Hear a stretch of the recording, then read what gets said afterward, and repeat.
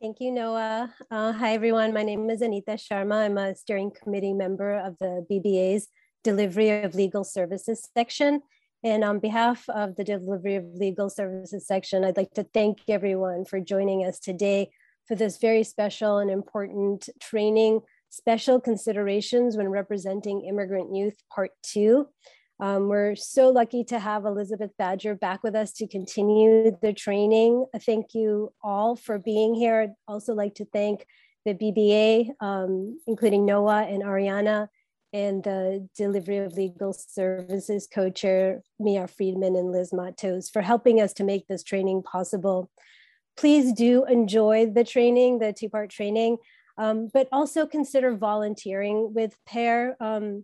Perhaps to take a pro bono case, one of the cases that Elizabeth has been talking about, whether it's an asylum case or a SIDGE case or a U visa or T visa case, which she's going to go over today.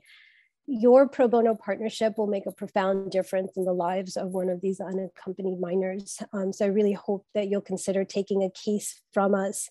I'm honored to introduce Elizabeth. She is a senior staff member at PAIR, where she manages the Access to Justice for Immigrant Families initiative, providing direct representation to immigrant children and families throughout Massachusetts, and collaborating with community organizations that work with the same community. Elizabeth received her JD from Boston University Law School and her BA from Dartmouth College. She has worked in immigration law for nearly 20 years, focusing on representing non-citizen children, asylum seekers, victims of crimes, and persons in prolonged immigration detention.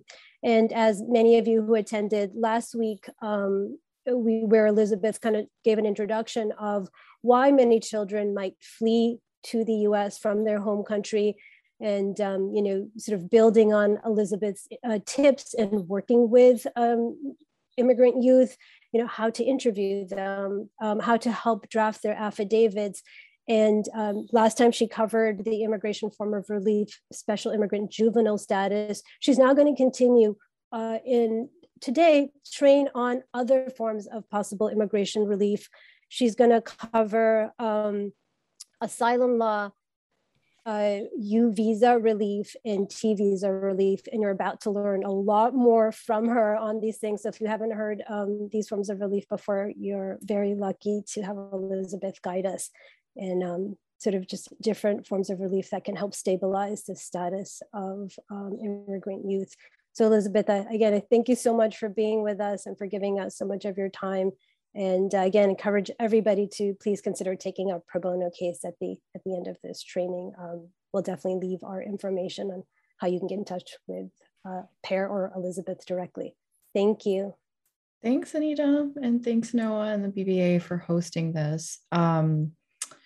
So as Anita referenced last week, seems longer ago than that, but last week, we started thinking about forms of relief for immigrant children and did some overview of the immigration system. Certainly not a deep dive, kind of a broad strokes overview, and then talked in more detail about tips for interviewing children, working with children and interpreters, and special immigrant juvenile status. Just a quick note about volunteering with PAIR. We are trying to encourage listeners to use this as an initial, tool to become interested and understand forms of relief for immigrant children, and then hopefully be able to work with us in the future on a volunteer case that we will provide mentorship on. And so when working with PAIR, representing any client, including child clients, PAIR provides mentorship and samples. Our PAIR manual, which is a deeper dive into the immigration system as well as the asylum process, talking about in more detail, immigration and family court appearances, working with an interpreter, and we'll also assist you in working with non-legal providers that often intersect with our child clients. So just a looking again at a roadmap for today. Today, we're going to talk more about child-specific asylum claims. Our hour and a half will not be able to go through the whole asylum system. So these are, again, some ways to develop child-specific claims. We're going to take a special look at particular social group, specifically in the family and gender or domestic violence context. And then we're going to talk about special considerations for U visas and T visas. U visas are a form of status for victims and survivors of certain crimes, and T visas are a similar form of status for victims of trafficking. And I think over the years, it's taken a while to just create my own checklist of how to evaluate even a family as a whole, where I'm representing children included in that family, to assess whether one of these pathways might be applicable for them. And so I'm going to kind of think through some of those checklists, again, without being able to do a deeper dive into the entire U visa and T visa process. So our goal here is to orient to specific issues for claims involving children. And then I wanted to point out what I think are complementary programs that the BBA has. Certainly the training we did last week, my colleague Violetta also talked about best practices for completing an asylum application. And you see a list of other trainings here that are on the BBA website. Also say that MCLE also has some of our trainings that are a deeper dive into asylum. So all those resources are out there, accessible to you. So I want to start picking up kind of where we left off, talking about procedure last week, and we're orient towards procedural asylum considerations. So we talked about the difference between when someone's in removal proceedings versus not, that there is the immigration agency, USCIS, and there are the immigration courts, EOIR. And those categories are going to become relevant for how we think about where and how to file children's asylum claims. So the first categorization, and this is a repeat from last week, but bears repeating, is understanding who gets categorized as an undocumented child. So the first, I guess, relevant definition is for all immigration purposes, which is different from state law. A child is considered someone who's under 21 and unmarried. However, with asylum, this accompanied, unaccompanied distinction becomes important. So an unaccompanied child is somebody who's under 18, not accompanied by a parent or legal guardian. And then the reverse is true, accompanied is someone who's under 18 and with a parent or legal guardian. And that designation generally happens when someone is first detected by immigration. So if someone is entering, let's say, as often happens, or seeking admission through the southern border to seek protection in the United States, and they come into contact with immigration, if they are an unaccompanied minor, per that definition, they'll be sent to what we call the Office of Refugee Resettlement and put in a immigration detention center that some folks refer to as a shelter for children. And then they'll go through a process of reunifying with an adult that is screened for, biological or familial connection and a safe caretaker. On the other hand, if a family unit is coming in together, so mom and kids, as is often the case, enter the United States through the border and are detected, those children will be designated as accompanied. So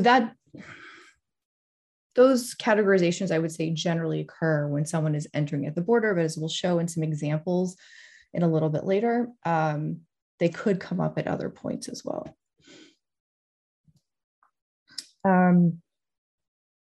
When working on children's asylum claims, it is super important, and I'm not going to lie, it's a little bit of a lengthy memo, But this first guidelines for adjudicators on child asylum claims is a really important read.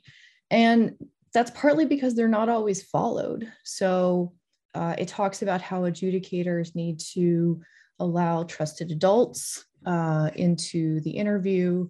They need to, take cues from the child, ask child appropriate questions, set the stage, be very transparent and clear cut and explain why certain questions are being asked. And so if you know what the USCIS guidelines say for how these interviews should go, you'll be better armed to deal with the situation when they're not being followed, or to protect your client if you feel like the asylum adjudicator is not being acting in a child appropriate manner. In terms of procedural filing rules, there is a whole slew of them on the USCIS website that I have listed here. But the most, I would say, important one, or one that we're going to note here, is that when an unaccompanied child is in removal proceedings, we file their asylum application with the agency.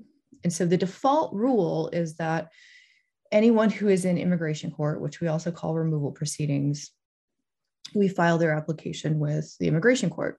But when it comes to someone who is an unaccompanied child, they have this considered benefit of the process, which is supposed to be a less adversarial process, before the agency, and we file their asylum claim with the agency, which we refer to as USCIS, U.S. Citizenship and Immigration Services. And that designation remains unless it is changed by ICE or the IJ. And I'll kind of, again, get into some examples here in just a sec. So going through these, because I think it bears spending a bit of time on examples. So a minor child, under 18, someone's designated an unaccompanied child at entry, and then they reunify with their mother. So at no point does ICE or the immigration judge, IJ, redesignate, meaning no one effectively rescinds this designation that they received, that the child received at the border. So they remain an unaccompanied child. And that's significant because they were without their parent or legal guardian at the border. Now they may have reunified with their mother in Massachusetts. They're remaining an unaccompanied child because that is what they were designated at the border, absent a redesignation. And so that means that individual can and must file their asylum application with the agency. Similarly, a minor child is designated a UC and then turns 18, regardless of who she is reunified with. So now she's over 18. Even though she's turned 18, same thing happens. She remains designated an unaccompanied child, even though no redesignation has happened. And that rule that an individual remains designated an unaccompanied child in spite of reunification with a parent or legal guardian, or in spite of turning 18, is kind of the status quo right now. But I'll flip back to the last slide here, or I'll try to. JOP versus DHS is some pending litigation where that is kind of maintaining the status quo of what I just explained right now, but it is worth continuing to check back about the status of that litigation if you don't do these cases very often before you file an asylum application. The best, there are circumstances out of our control, but many folks will err on the side of filing the unaccompanied child asylum claim before someone, let's say, turns 18, so as to preserve their status as an unaccompanied child at the time of filing. But as I said, the status quo right now is that regardless of reunification with a parent or legal guardian, or aging out, as we say, turning 18, they should remain an unaccompanied child regardless of, as long as there's no redesignation. On the other hand, if someone is designated an unaccompanied child, but you get to immigration court and the immigration judge says, well, I see here that so-and-so is living with his father. Is that true? The judge, per this case, matter of Mako, flipping back here again, has the authority to effectively de-designate and take jurisdiction of that asylum application and say, no, you have to file your asylum application with me, the immigration judge, in the first instance, rather than filing with the agency.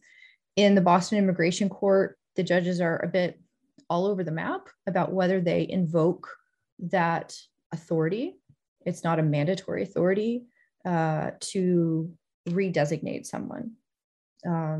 So I think that is the benefit of working with mentors who can give you some guidance on, what tendencies certain judges are, what tendencies judges have to do that or not. Another example that we sometimes see is when a minor is designated a UC at entry, but then turns 18 and may be detained by ICE. Something may have happened that they have come onto the radar as being what we call an enforcement priority. They're placed in adult custody. The rules here are a little unclear. ICE will usually say we have, by virtue of placing a child or someone who was previously a UC into adult custody, we have automatically de-designated them from being a UC. I think a lot of advocates will say, no, something has to be put in writing in order for that change in status to occur. So that's a bit of a tricky one. And then the last situation that we sometimes see is when a child who has entered with their parents and is in removal proceedings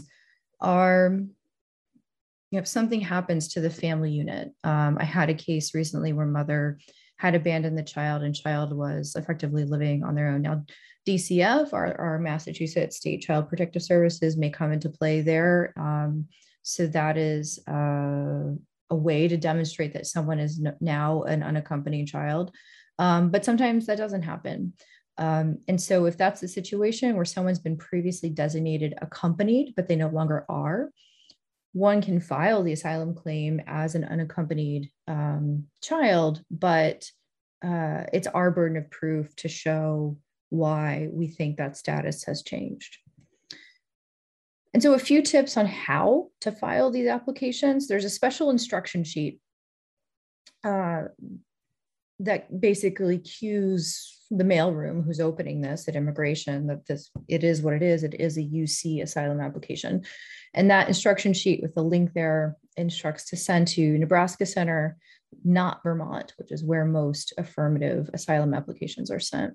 You want to include that instruction sheet in the mail, include proof of unaccompanied child status. Normally, that's what we call a face page, this page where a child is released from the Office of Refugee Resettlement, known as ORR, with their picture on it. They use it to get on a plane from wherever they are, usually at the southern border in a detention center, to reunify with their family member here in Massachusetts.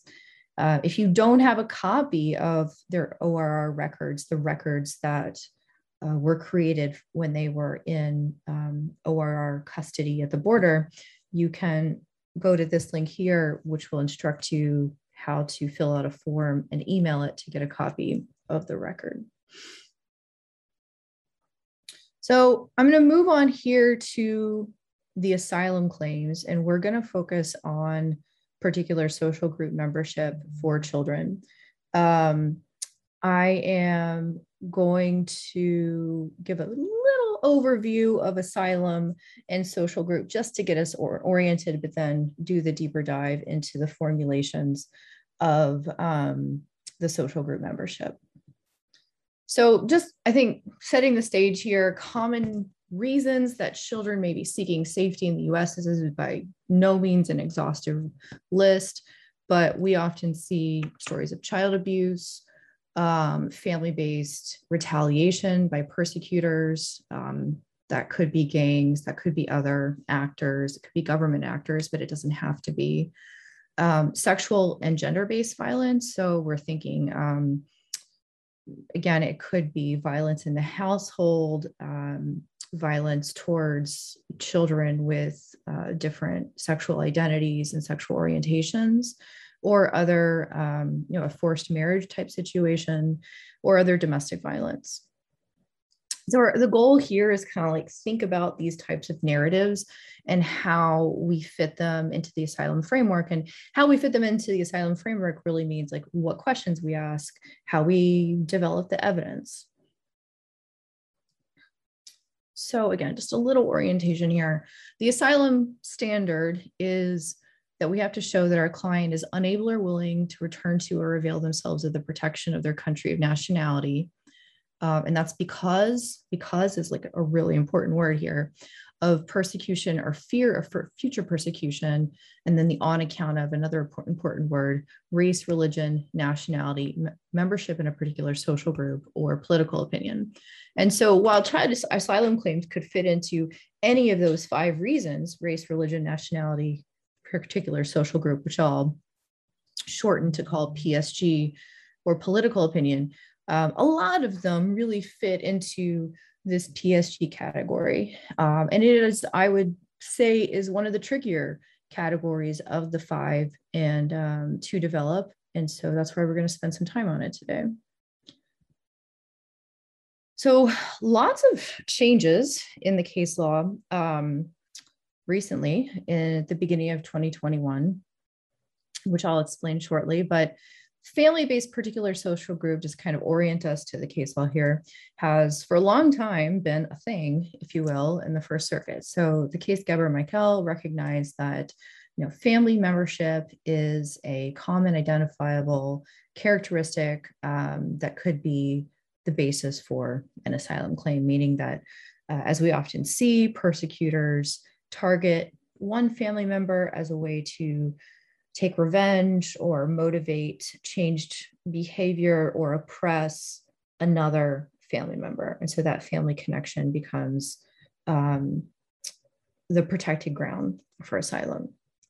Aldana Ramos was a First Circuit case that reiterated that formula or that thinking in the Central American context, though it's not, again, specific to Central America, but where we often see gangs or narco trafficking or other criminal type actors who are targeting individuals based on their family membership.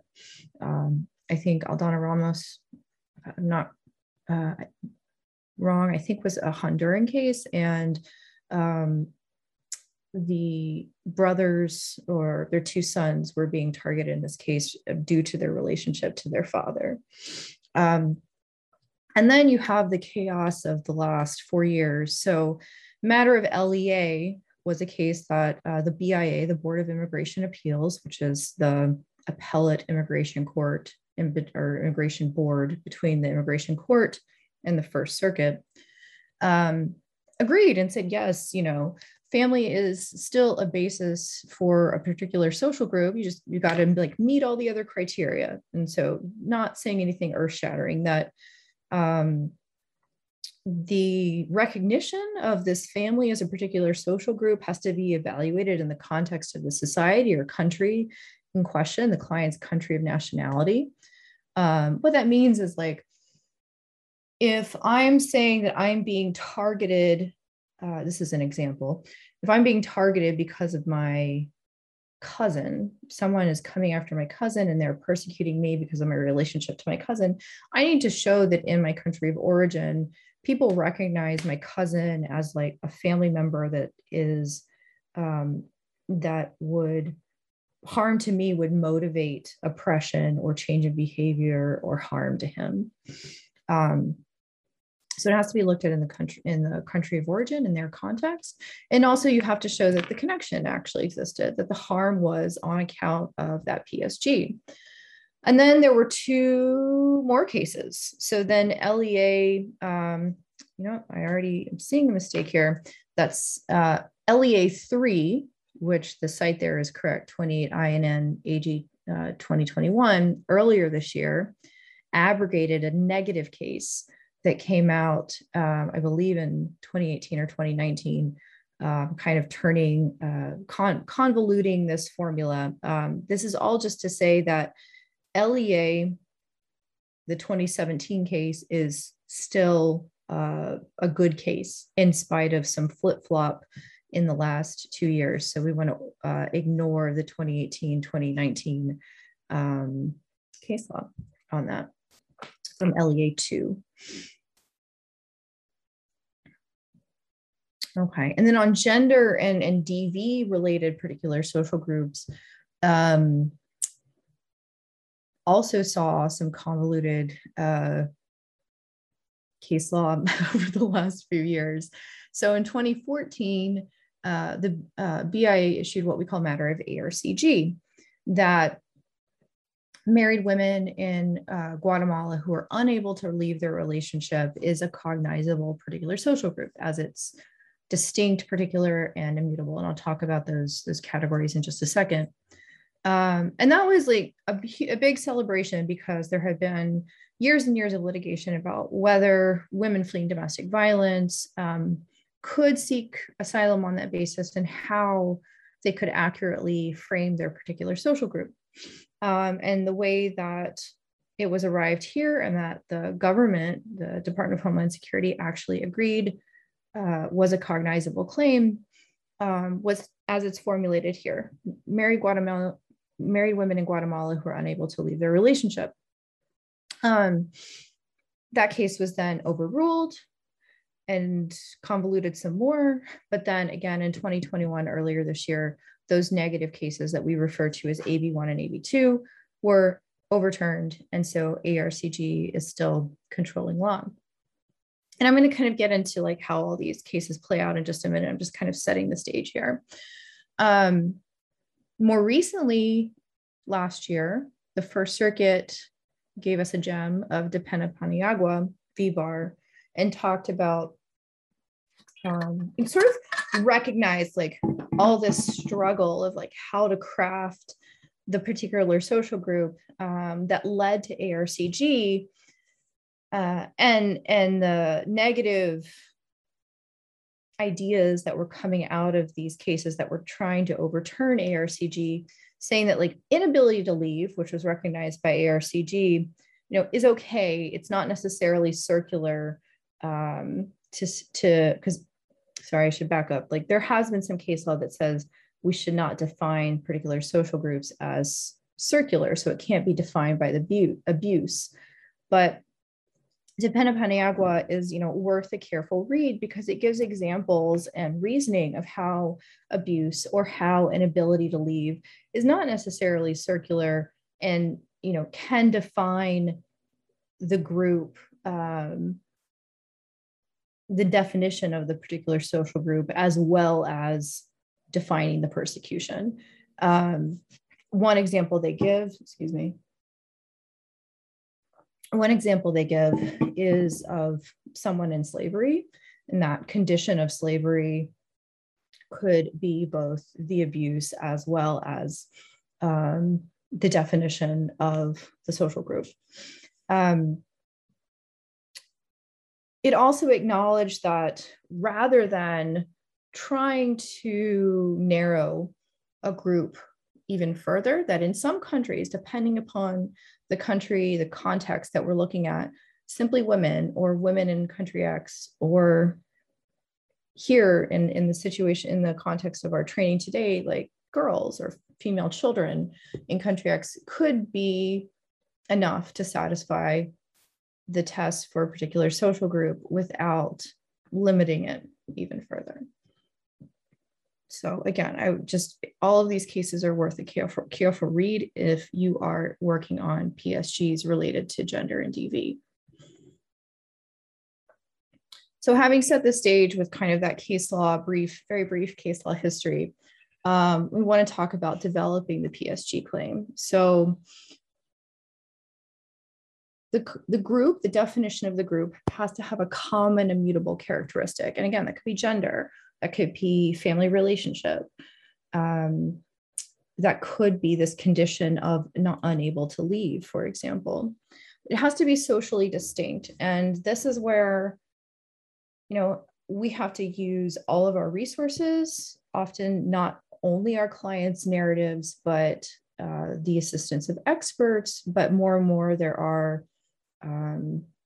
briefing and white papers and generalized country expert affidavits out there to help develop these next two requirements for PSG. So socially distinct, so it's perceived and recognized as distinct by society in question. For example,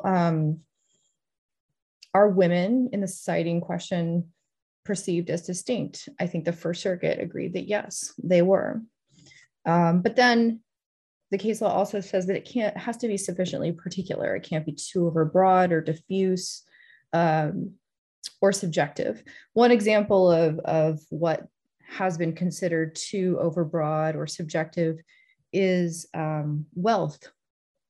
So some wealth-defined groups. What is considered wealthy? And I think a lot of these cases ultimately come down to the evidence, but they can be read to be more broad. In a given case, wealth was not shown by the evidence to be very clear what it meant in the country of origin to be wealthy. And so instead, often it's the Board of Immigration Appeals or an appellate court found that the definition proposed by the applicant in a given case was too diffuse. So we have to narrow it in a way that has like clearly defined boundaries. And then we want to prove that membership or perceived membership exists in that group for our client, our applicant.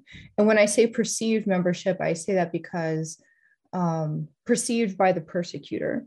It may not be that someone is in fact possesses these immutable characteristics, but they're seen to possess them by the persecutor. And then lastly, we have to establish that this nexus issue, which again is like where cases often rise and fall. You may have a legally cognizable social group. Your client could be a female or a member of a certain family, but we have to show that the harm or the fear of harm is happening for that reason. Excuse me. So here are a few options or ideas, and again, this is not an exhaustive list of possible formulations in light of De Pena Peniagua, as well as ARCG that you might try using. Again, it's going to be fact specific to your case to articulate a viable PSG. So simply, again, females or girls of a certain country, or again, those who are unable to leave their family or domestic household. And that unable to leave in the context of children. So we're picking up on this idea that abuse may be inflicted because of someone's inability to leave given their social environment.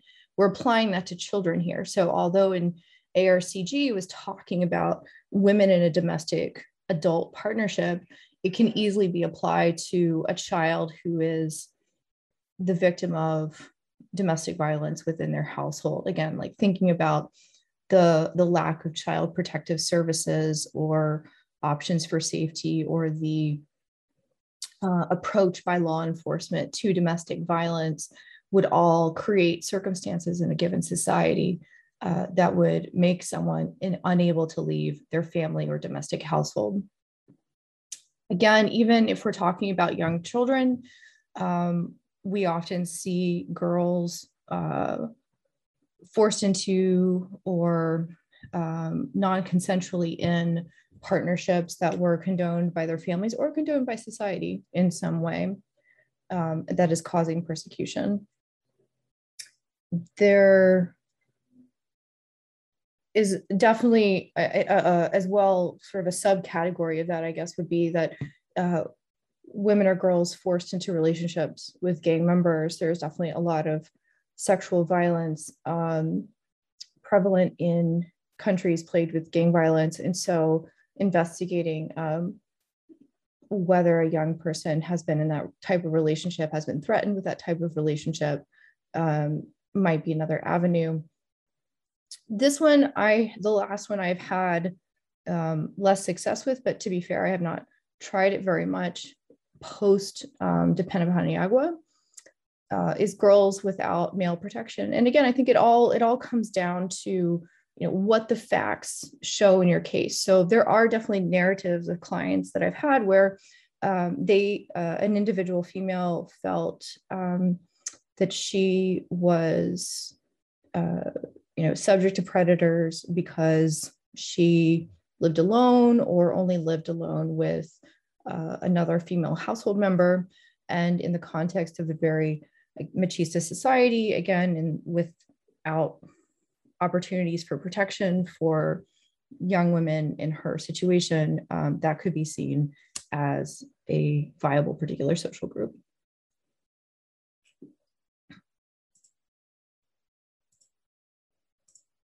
Thinking about building your record, I've kind of given a few examples here, but you really want to corroborate all the legal elements. We even see a lot of immigration judge decisions where everything is kind of smooshed into one consideration or legal evaluation, but you really want to go through each legal element. So what is considered immutable? What is considered socially distinct? What's considered particular, making up your particular social group definition? How is that the cause or the causal link to the persecution?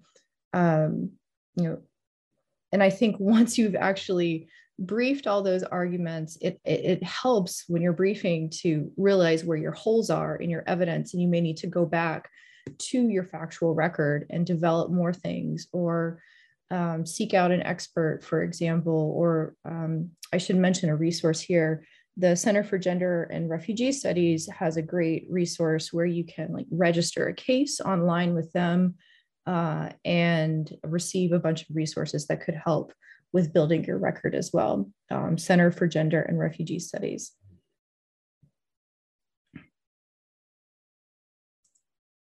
Oops, I think I missed one here. Let's see. There we go. So thinking about the context, in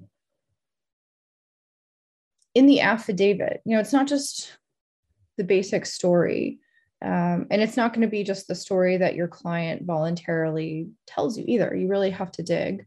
So you're going to want to try to get, and these are just, again, a non-exhaustive list, anecdotes of gender norms. And then again, the client's not going to have necessarily considered something as a gender norm in their country. So you have to think about how you're framing these questions. But, did you ever know any other children who were the victims of domestic violence or abuse in their household? What happened to them? Were they ever able to get any help?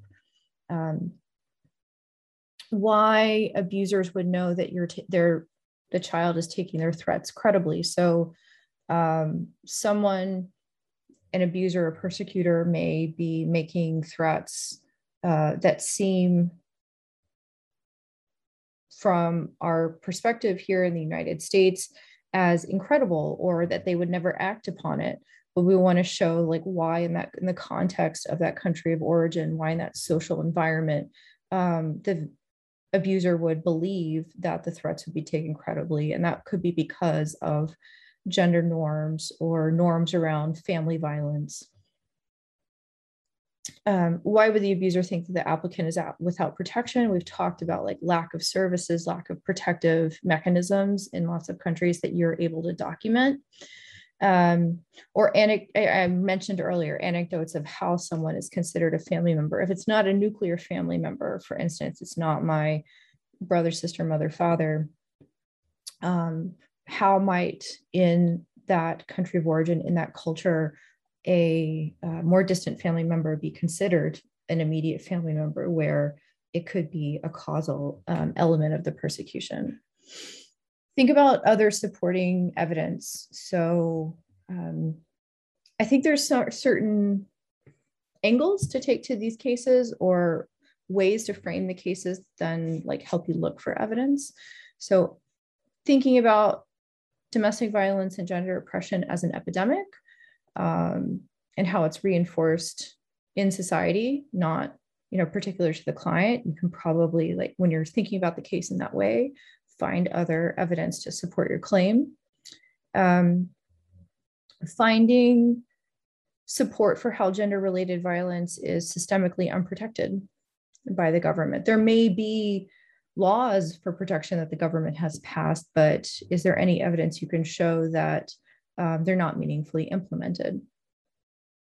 How elements of the PSG could, for example, put girls at risk, or prevalence of family-based retaliation tactics by a persecutor. I think there's a lot out there right now, for instance, saying that gang members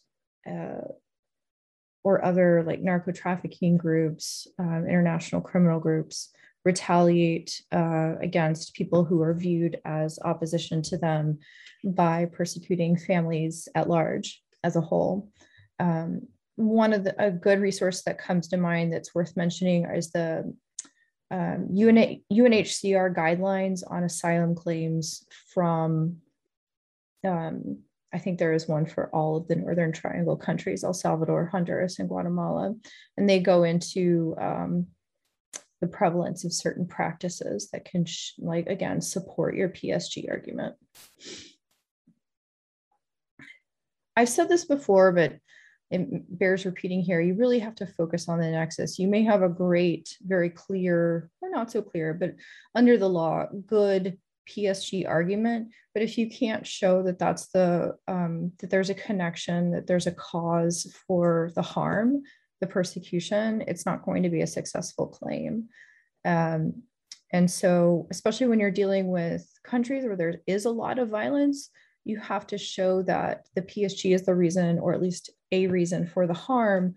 And it wasn't just part of the generalized violence that's happening in that country. And so you really want to like keep working with the client to say, okay, if this is our definition or one of our definitions of a PSG, who else is in that group? And are they also being harmed, or are they not? Can we explain away the existence of individuals? Are there reasons why some certain individuals are not harmed, or do we need to like reframe how we are labeling our PSG? With child asylum claims, it's really important to talk about inability to safely relocate. I have found that this is something that the asylum office especially tends to focus on. So the USCIS, the agency, and they tend to focus it on, especially like once someone is old enough. So you have a child who has fled domestic violence, gender-related violence, family-based violence, but part of that was their inability to leave was connected to their age and lack of self-sufficiency. Now, perhaps they're older. Could they live on their own? Could they, support themselves? Is it reasonable to believe that they could exit the household where that abuse was happening? Or do you need to show that in fact they can't, or in fact other persecution could happen to them, or in fact their persecutors would still target them even if they were living elsewhere, or that they simply cannot leave that household? We've talked about showing lack of protection mechanisms in the country. So you have lack of child protective services, lack of adequate police protection, lack of governmental will to address these systemic forms of violence. And then again, you want to think about, okay, so who else are in these groups? Who else is similarly situated, and what's happening to those people who still remain in the country of origin? And this again is, more general, not specific to the types of claims we're talking about here, but there is a decent body of case law on needing to exhaust PSG formulations. And although it at times feels a bit ridiculous, in essence, that means naming several potential PSG formulations in your presentation of the case, in your briefing, in order to make sure that they are exhausted. The general rule of thumb is that if they were not presented to the IJ, they will not be considered on appeal. And I think the BIA has been fairly strict about this, at not considering even like slight variations of what was presented, absent like significant intervening case law. Okay, so I'm going to pause here. Now we're going to really shift our focus to UNT visas with child victims. And again, I apologize for being like kind of a little erratic, but I think these types of claims often come up in the same clients that we are evaluating, like the type of PSG claims that we just looked at. That's not because that one claim necessarily is related to the other. It's just the client community and the client population. These same issues, they may be eligible for multiple forms of relief, and it's our job as advocates to, pursue all the viable forms of relief, in my opinion, and set our clients up for success. So briefly, like without going into a very deep dive of all of the elements of UNT visas, just to frame what they are and what the goal is, they are for victims on the U visa side of of certain enumerated crimes, which we'll get to in a sec, and then trafficking for T visas. And it's to encourage undocumented victims to report victimization to law enforcement without fear of removal, recognizing that undocumented victims have a greater likelihood of victimization than documented victims for fear of that interaction, and because of perpetrators' knowledge of fear of their interaction with law enforcement, and also to like further their humanitarian interests by protecting victims. So just like big overview here of UNT visas. But there are many differences, but the similarities are that they offer 4 years of non-immigrant status that comes with employment authorization. There is the possibility of derivative status for family members, and I think that is where we can talk about some special considerations for children if you're representing the child individually or a family unit. After 3 years of that non-immigrant status, someone can apply for lawful permanent residency.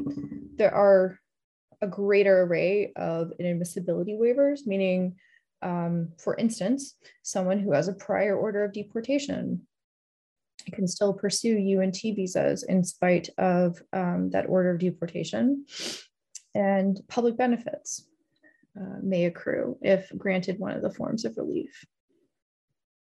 So just to orient us here, U visas are, again, for victims of statutorily listed crimes, which I'll mention in just a sec. The goal here is that they are helpful to criminal investigation or prosecution. So there is like a reporting requirement. The victim, or as we'll talk about with children, often the victim's family, has to have reported a crime to an agency that has authority to investigate or prosecute a crime. I think I'll mention it, maybe the best place is to mention it here. That list of potential agencies includes Child Protective Services. So it may be the case that it is often the case that victims are afraid of working with traditional law enforcement, but where the focus is like simply on their kids and the well-being of their kids, and it doesn't necessarily entail involvement in the court system or with police. Victims may be more apt to disclose victimization to a Child Protective Services agent. At least we find that to be true fairly often. And so DCF here in Massachusetts is what we call a certifier. They can certify that somebody has reported a crime to them because they had the authority to investigate it in relation to the best interest of the child, even if they are not a prosecutorial body themselves. With U visas, you also have to show physical and mental abuse. And I'll mention this now, but explain more later. It could be either in the U visa category, at least, to a victim or indirect victim. And as I mentioned with the DCF example, law enforcement has to certify, has to sign a form that someone has been helpful. So here's our list. I won't go through all of them, but here's our list of crimes that count for qualifiable crimes for the U visa. They're listed in the statute. The most common ones is probably not surprising that we see are gender and sexual violence-based crimes. So domestic violence, sexual abuse, rape, things of that ilk. A certifiable crime, a qualifying crime, could also constitute attempt, conspiracy, solicitation for any of the above crimes. So here's where I think we get into the considerations when you're representing children. So it may be that, well, let me go through this slide first, and then I'll give examples. So the applicant has to be a victim, but the question is like, what exactly does that mean? So there are direct victims, direct and proximate harm. So like someone was the victim of domestic violence in the United States and they report it to law enforcement, they're the victim. There is a category for bystanders who suffer unusually direct injury. The most common examples of that category are people who witness an extremely violent crime, a murder, a shooting. But you might be able to argue, a child witnessing a very extreme domestic violence incident. We certainly know that causes direct injury to children. So something to think about there. Indirect victims, if they have the listed familial relationship here, a spouse, a child under 21, and parents and siblings, siblings under 18, indirect victims may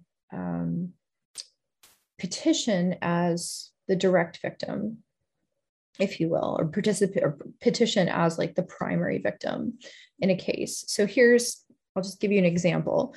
I had and I should actually, go back and say one other thing. Because the U visa allows for indirect victims, an undocumented parent may be the indirect victim of a US citizen child who was the direct victim. And so even though the US citizen child doesn't need any status, the undocumented parent, for instance, might. So just by way of example, like I had a case where I had a 20-year-old young person who was undocumented and trying to figure out what, if any, status I might be able to pursue for him. Remember, the definition of a child is someone who's under 21. So it came to light that the 14, 15-year-old US citizen child of the family had been sexually assaulted. Very tragic, but the undocumented parents had been assisting prosecution. They definitely could show injury through being concerned for their child, how the injury of their child impacted them. So we were able to frame the case as mom as the primary applicant, the primary victim, but being the indirect victim of her US citizen daughter's harm, and incorporate the 20-year-old child as a derivative of the mother. And so I think, again, the point here is that if you can figure out what is going on with everyone in the family, you may be able to craft a formulation that encompasses the most people in the family or the child that you're representing in a way that the child isn't necessarily the primary applicant. That example brought up this next slide here, where applicants who are 21 and over, so in the example I just gave, the mother can include spouses and children. And here we're using the immigration definition of children again as someone who's unmarried and under 21. On the flip side, if the applicant, so say we're talking about like whether it's the indirect or direct victim, but it's the primary applicant is under 21, we can include spouse, children, parents, and unmarried siblings. So for another example, I had a big family, 16-year-old child had been sexually assaulted. There were 3 other undocumented children in that family, 1 older and 2 younger, as well as the parents who were undocumented. By making the 16-year-old child the principal victim, she was the principal victim, we were able to petition for her older sister, who was not yet 18, as well as her younger siblings, who were also under 18, as well as her parents. And I think where family unity is really important to the stability of a child and stability and like the overcoming victimization, this is like a great pathway, even though sometimes it may take longer because of the backlog. There's an extreme backlog. It may take longer than other forms of relief, but it is something you want to talk about with the children and the families you're working with, because it may end up, as I said, like encompassing the greater family unit and providing ultimately like more stability to the child. Let's see how we're doing on time. I think we're okay. So I'm turning now to trafficking. And so as you can see, that was like a very broad overview of U visas, but trying to focus on like some child-specific elements. With T visas, I'm going to do the same thing. So here is the definition, the regulatory definition of trafficking. Perhaps if this is a new topic for you, it's not trafficking as is often featured in the media.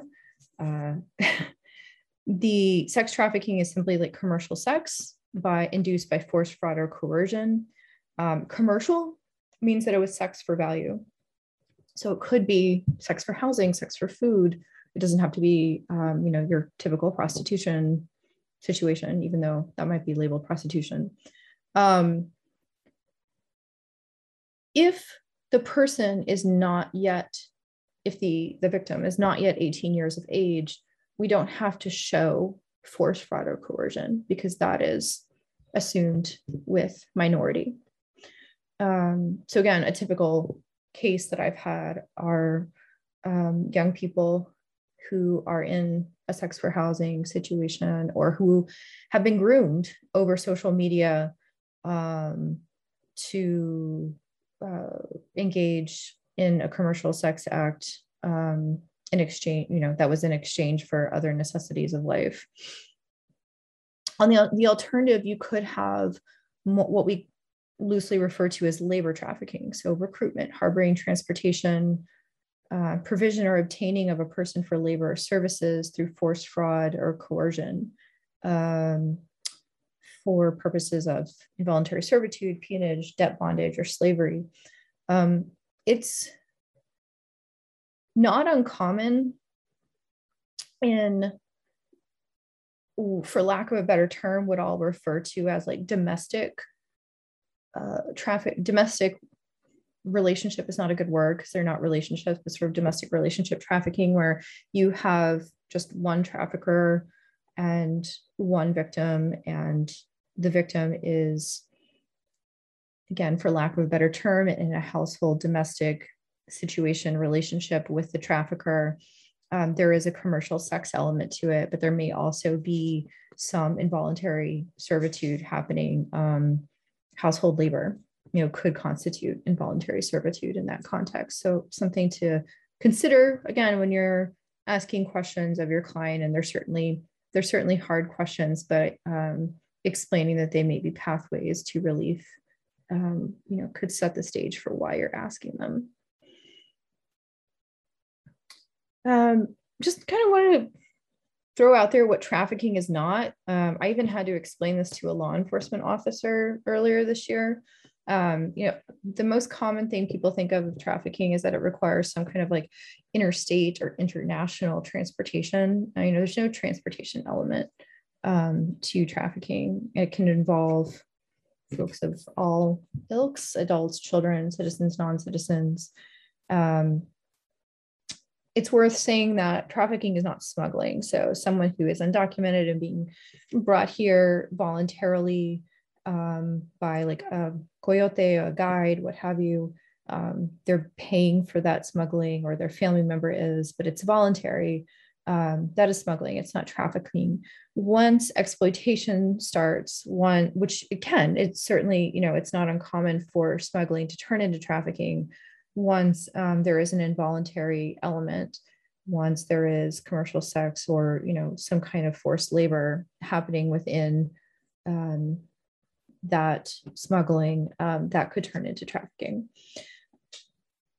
For the T visa, however, the trafficking has to happen, at least in part, in the United States. So we often do have clients that have been trafficked where their smuggling has turned into trafficking en route from their country of origin to the United States. But in order to constitute trafficking for purposes of a T visa, it needs to have occurred in the United States. And I say it's trafficking for purposes of a T visa because there are some other law enforcement interactions that may investigate trafficking that occurred en route from the country of origin that I'll mention a little bit later. Let's see.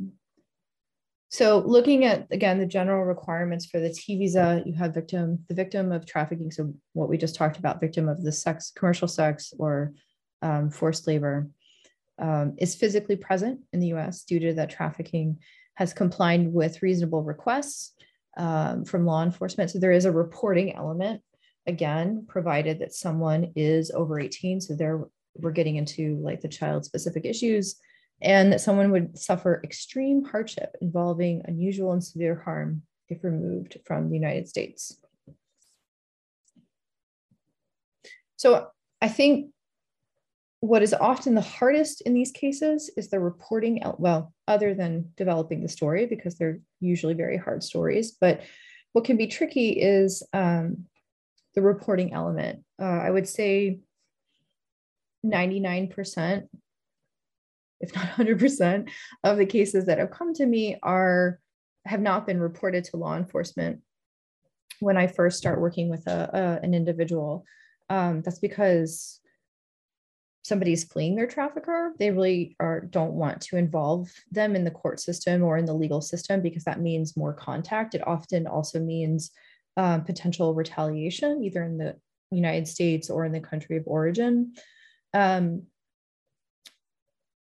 What I have found helpful with children in terms of the reporting requirement is that technically it is not a requirement for victims who are under 18.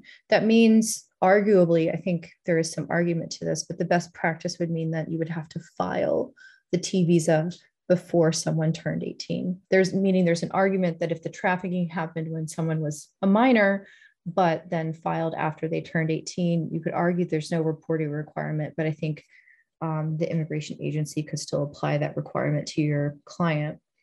That being said, reporting lately by immigration has been seen as sort of like a way to assess credibility, or be an element of proving your case.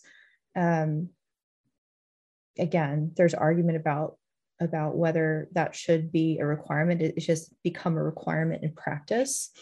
And reporting to DCF, which again does not have a prosecutory branch to it in and of itself. It may refer to law enforcement, but that's not always going to happen. As well as what I'm going to talk about in a second, the OTIP, the Office of Trafficking in Persons process, are both processes that certainly can lead to prosecution, but are definitely both more child-friendly reporting processes that can meet the, if you will, unstated reporting requirement for children who are under 18. And so here is where, excuse me, I mentioned OTIP, so the U.S. Health and Human Services Office of Trafficking Persons, we call it OTIP. They are an agency who is willing to or seeks to receive and investigate reports of trafficking of children. The reporting experience, if you will, is not very burdensome. It requires sort of a credible statement, a detailed statement that can come from the advocate, can come from another provider. Maybe there's a social worker or something regarding the trafficking and just basic information about the child, including a proof of their age. And it's submitted via a web portal. It is one way to fulfill the reporting requirement for a T visa. It has to be done before a child turns 18 because it is this process, at least in this slide, is relevant only to children. While it fulfills the requirement for the T visa, it is also a process in and of itself, meaning that if they find that someone has been a victim of trafficking, this process in and of itself will not accrue any status to your client, but it may accrue like a referral to social services like DCF, social worker, financial benefits.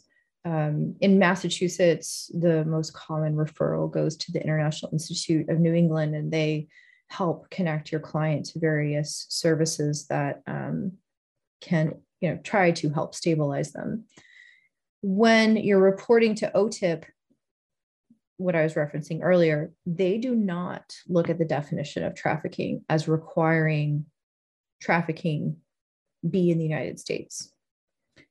So if you're just looking for some of those services and financial benefits, you can report to them, and possibly if you believe that your child client, for instance, was a victim of trafficking outside of the United States, you could report to them and receive some of those benefits if they approve your case, but it would not meet the reporting requirements for a T visa, because if you're reporting trafficking that occurred outside the United States, the T visa still requires it to have happened in the United States. So I hope I'm being clear. There's of that distinction. At the same time, which is where we link back to asylum cases, if the harm that you might be reporting to OTIP happened outside of the United States, the trafficking, it very well may be related to an asylum case that the child has presented or will be presenting.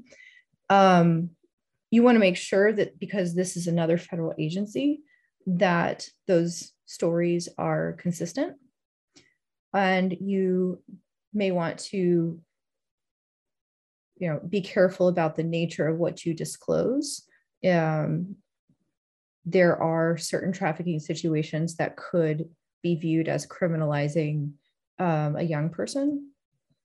Be careful about what you disclose to OTIP, because again, it is going to be compared with, given that it is another federal agency, if you're also filing, let's say, an asylum claim, or even another type of relief, a SIJ, a T visa claim. So I'm happy to answer more questions on that or any of this later, but I want to wrap up here. So again, just sort of similar to the U visa, but a little different. Derivatives for T visa applicants are also adults can apply for spouses, and I'm sorry, I should say adults over 21 can apply for their spouses and children. Children can apply for parents, spouses, and unmarried siblings under 18. There is no indirect victim avenue here, unlike the U visa. What is broader, on the other hand, than the U visa is that a child of a derivative, so let's say the principal's grandchild, for instance, or the sibling's child, can also be considered a derivative for T applicants. And same with the U visa, the derivative can't be the perpetrator. All right, so that is the end. It looks like we already have one question, and I did note those two corrections in the slides that I need to make, one with the case law and one with the T visa principle. So I will do that and resend this to Noah before he distributes it. So let's see if I can see the Q&A here, and feel free to continue putting your questions into the Q&A. So can you give an example of extreme hardship? Sure. Let's go back to that slide, if we can. Yeah. So the regulation, it's best if you can frame the hardship as something related to the trafficking. But it doesn't, it can be more indirect. So there could be threats of retaliation in the country of origin. So if I recently did a case where, the trafficker is aware that the victim has reported trafficking, and whether or not law enforcement is involved here in the United States or not, just by knowledge of that reporting could induce the trafficker to try to retaliate against the victim in the country of origin. Given in the country of origin, there are less resources for protection. It could be that the victim has engaged with social services, domestic violence services, therapy, and those resources would not be available in the country of origin. It could be that removal of the applicant's children, or removal that would or the applicant's family members that would have to go with the applicant if he or she were deported, would also cause them some hardship if removed. So I think it can be pretty broad, and you want to kind of explore all those angles, but also document it. So if you're talking about lack of resources, document what absence of resources are in the country of origin. Let's see here. We got another question. Is redesignation of UC status made by written finding? How is it made if done by ICE? So that's a great question. So the argument is that it should be done by written finding. ICE might disagree with you. So again, the situation where this might come up is where someone was designated a UC at entry, they turn 18 and are believed to have become an enforcement priority and are detained by ICE. There may be some language in the JOP litigation where you would be able to argue that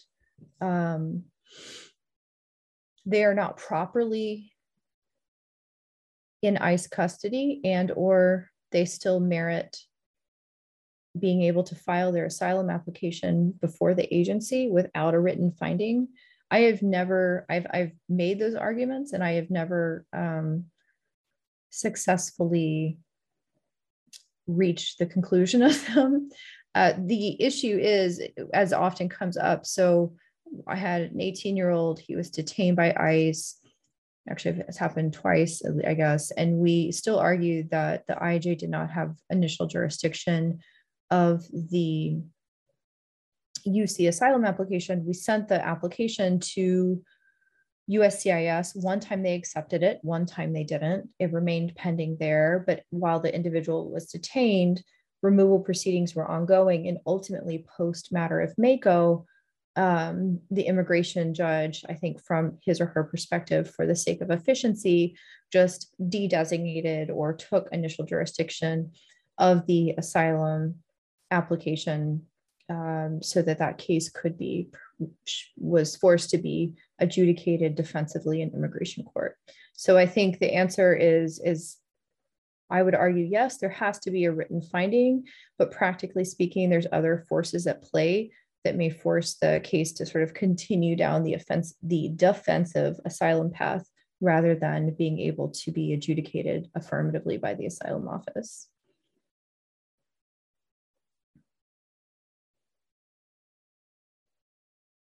I'll give it a few minutes for more questions here. Apologies for my voice. I'm very crackly today.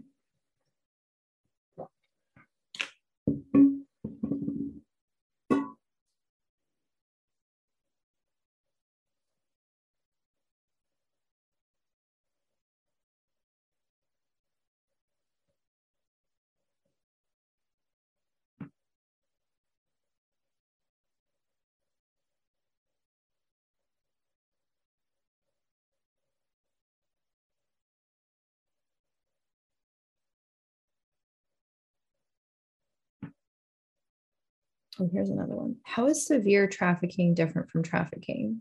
Also a very good question. So it is just, severe trafficking is just the definition. So returning to the definition here, if I can move the Q&A box off. So severe trafficking is just, I should say, definition of severe trafficking in persons is defined by the following. So there is no like, as long as you meet this definition, you're meeting the definition of severe trafficking. You don't have to like independently show that something was severe. Maybe while we're waiting to see if more questions pop up, I will say that the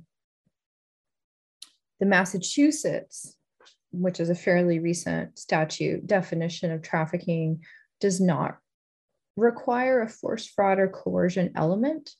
So if it is the case where you're representing somebody who has already been the victim in a state prosecution of trafficking,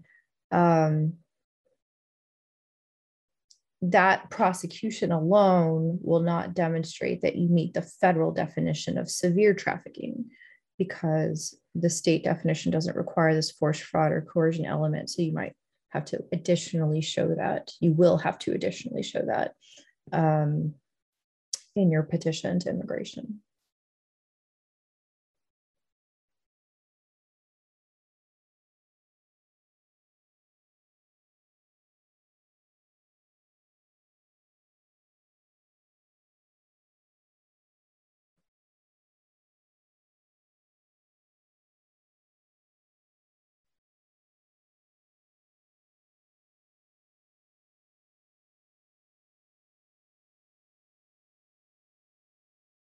I'll give it another minute or two to see if people ask questions. Otherwise, I'll also fast forward to the last slide where I'll leave my contact information, and folks should feel free to reach out.